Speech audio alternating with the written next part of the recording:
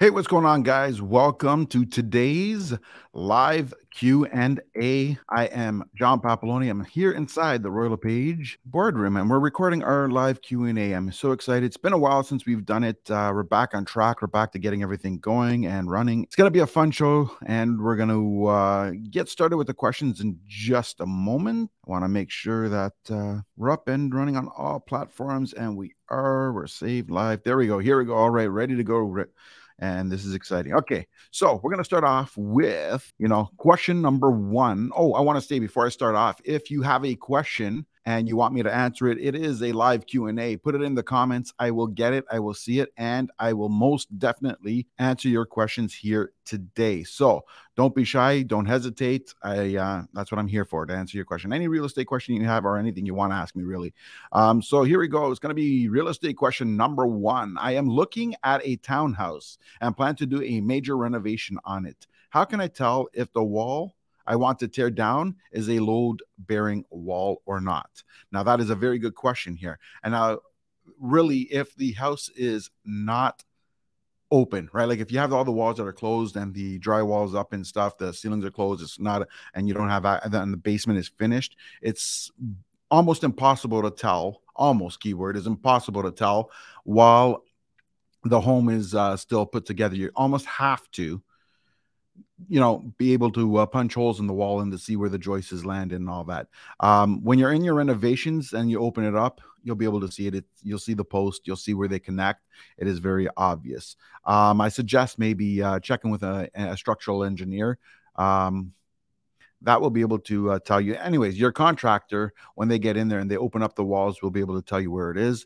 They have a general idea and will be able to help you with your planning and letting you know what you need to do to be able to open up that wall. I mean, let's put it this way: 99% of the time, if there's a wall that you wanted to open up, you can open it up. It's not really a problem.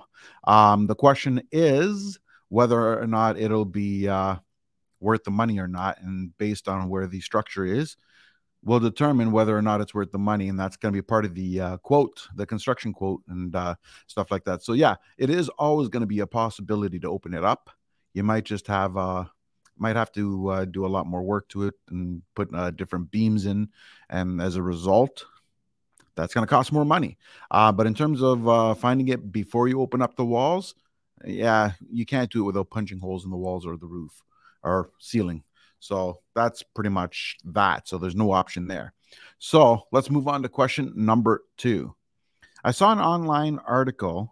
Sorry, I saw an article online that says that people no longer want to buy condos and that the condo market has slowed down. What are your thoughts on this? Should I be worried?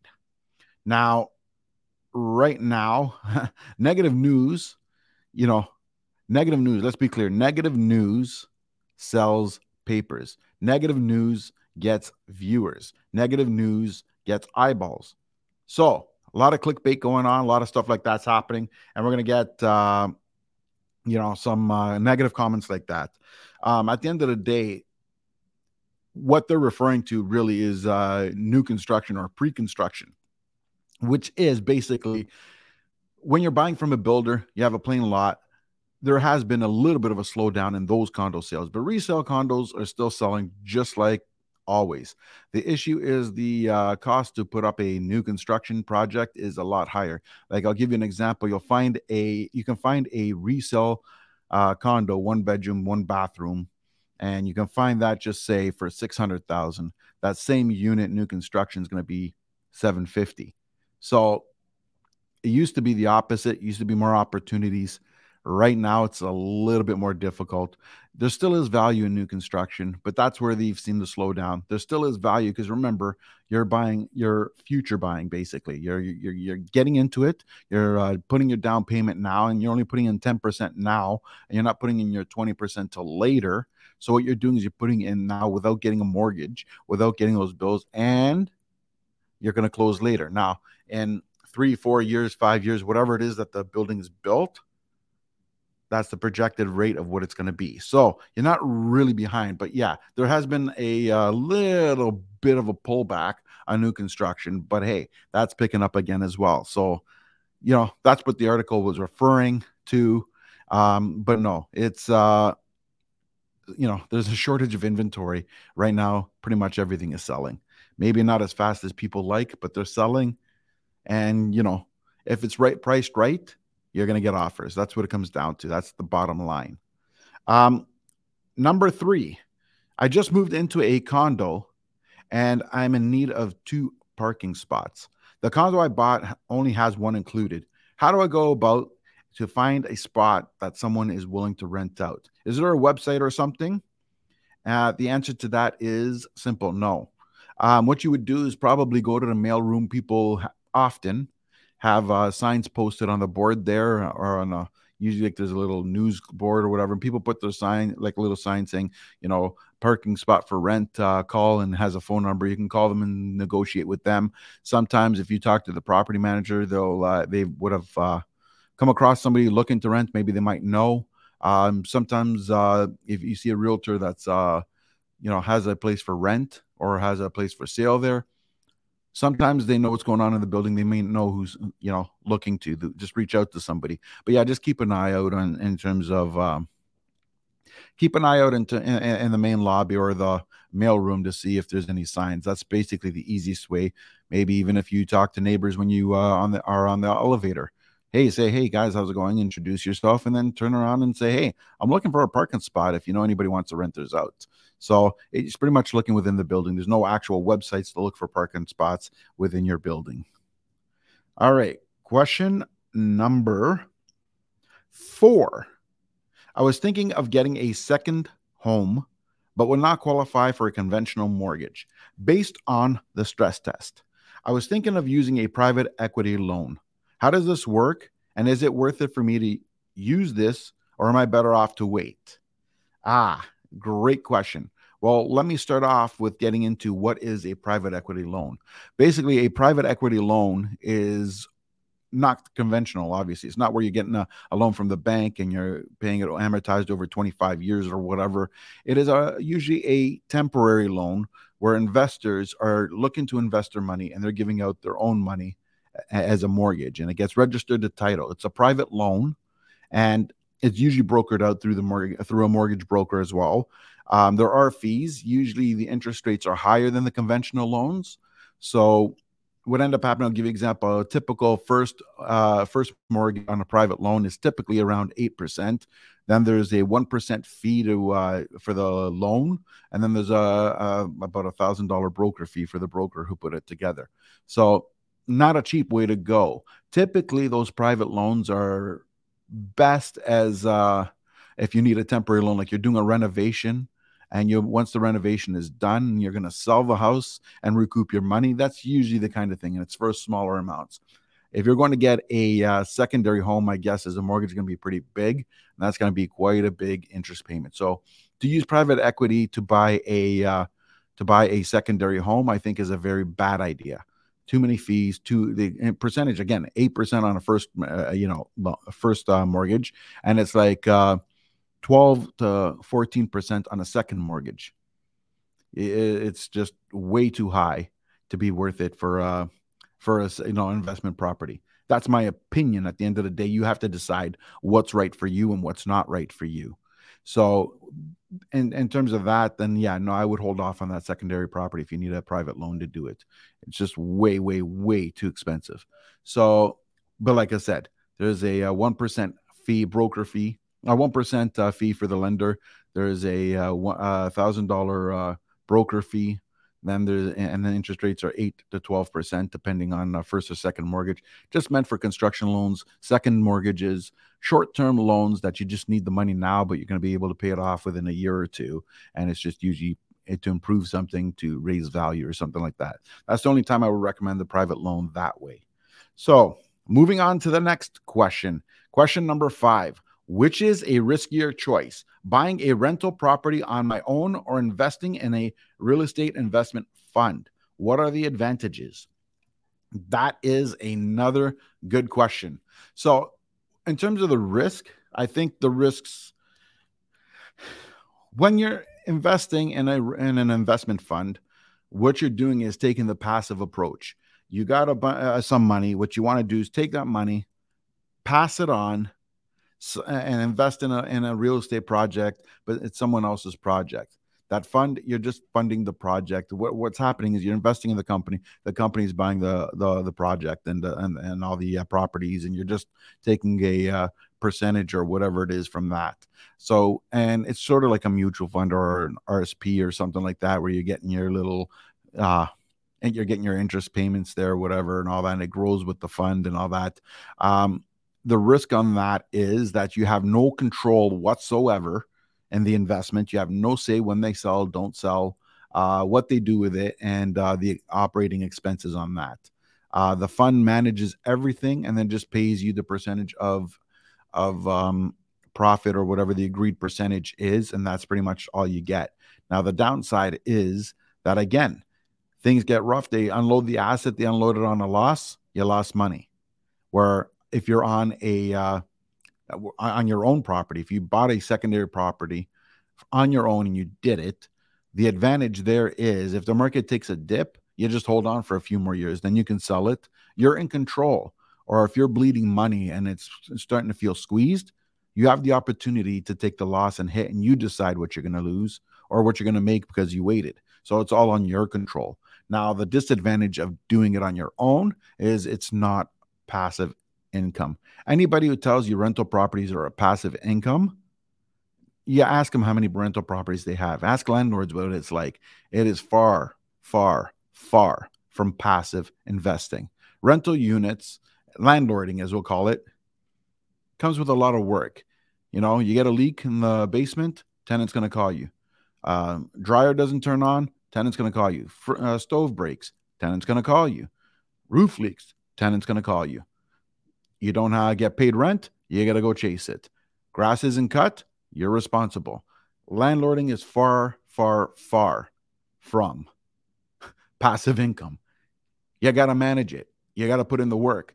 And it's not simple, but there's opportunity to make money as a landlord.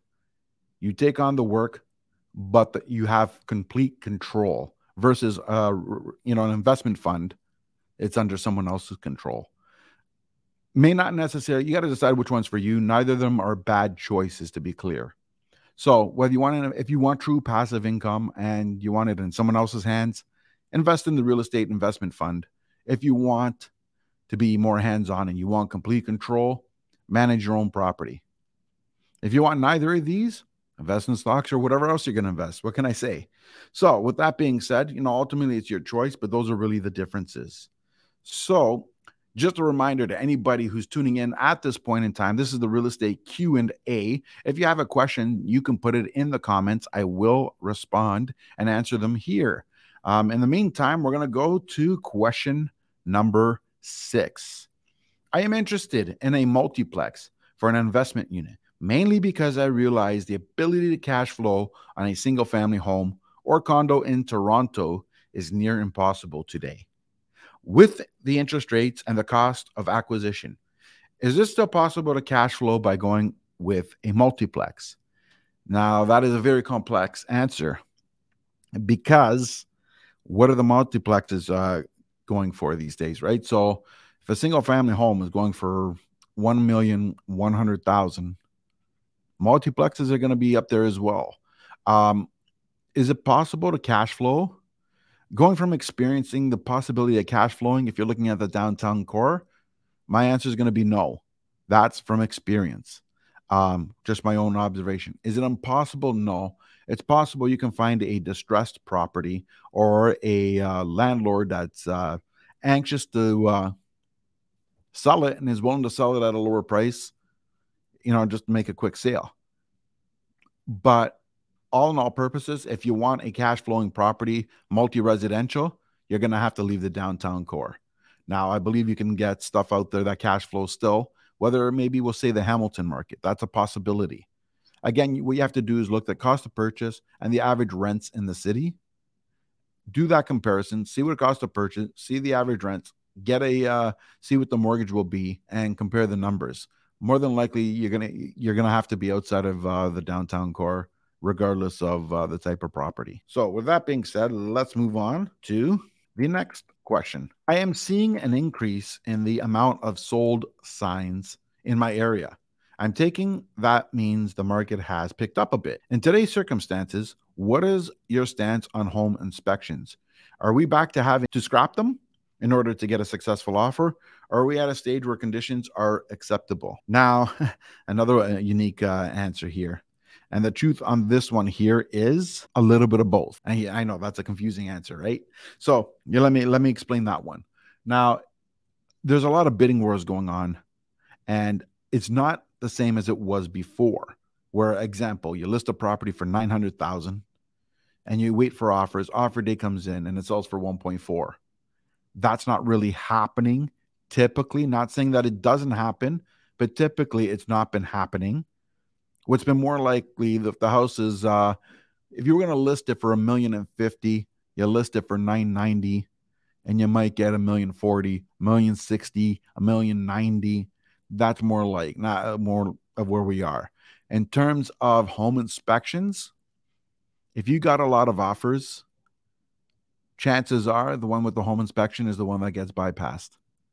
If you're competing against 2 to 3 people, you might have a chance. That is a possibility still. So some are winning with home inspections, some are winning without.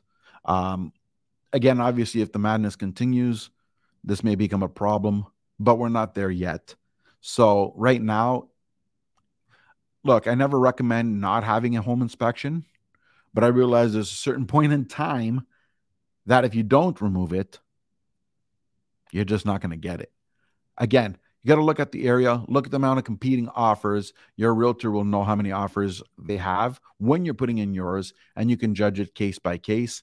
Ask the professional, ask the realtor you work with for each offer, and they'll be able to give you the best possible advice based on the information they have. Again, some inspections are going through, some are not. Like I helped a client, we'll say about 2 weeks ago or 3 weeks ago, and in that circumstance, we had both a financing and a home inspection clause in there, and we still got the house.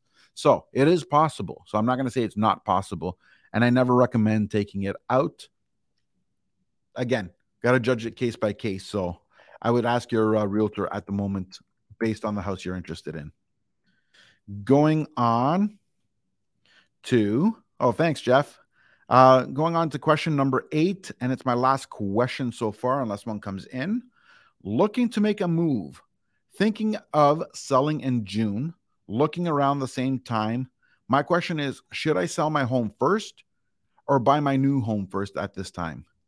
Again, a year and a half ago, my answer would have been 1,000% sell it first. Today, buy first, sell after, because it's harder to buy. Right now, we're still on that leveled market. It is still getting a little bit more difficult, but it's not impossible where we were before. So right now, for all intents and purposes, because we don't know how long your house is going to take to sell, because it's not instant like it used to be, won't be sold guaranteed in 3 days.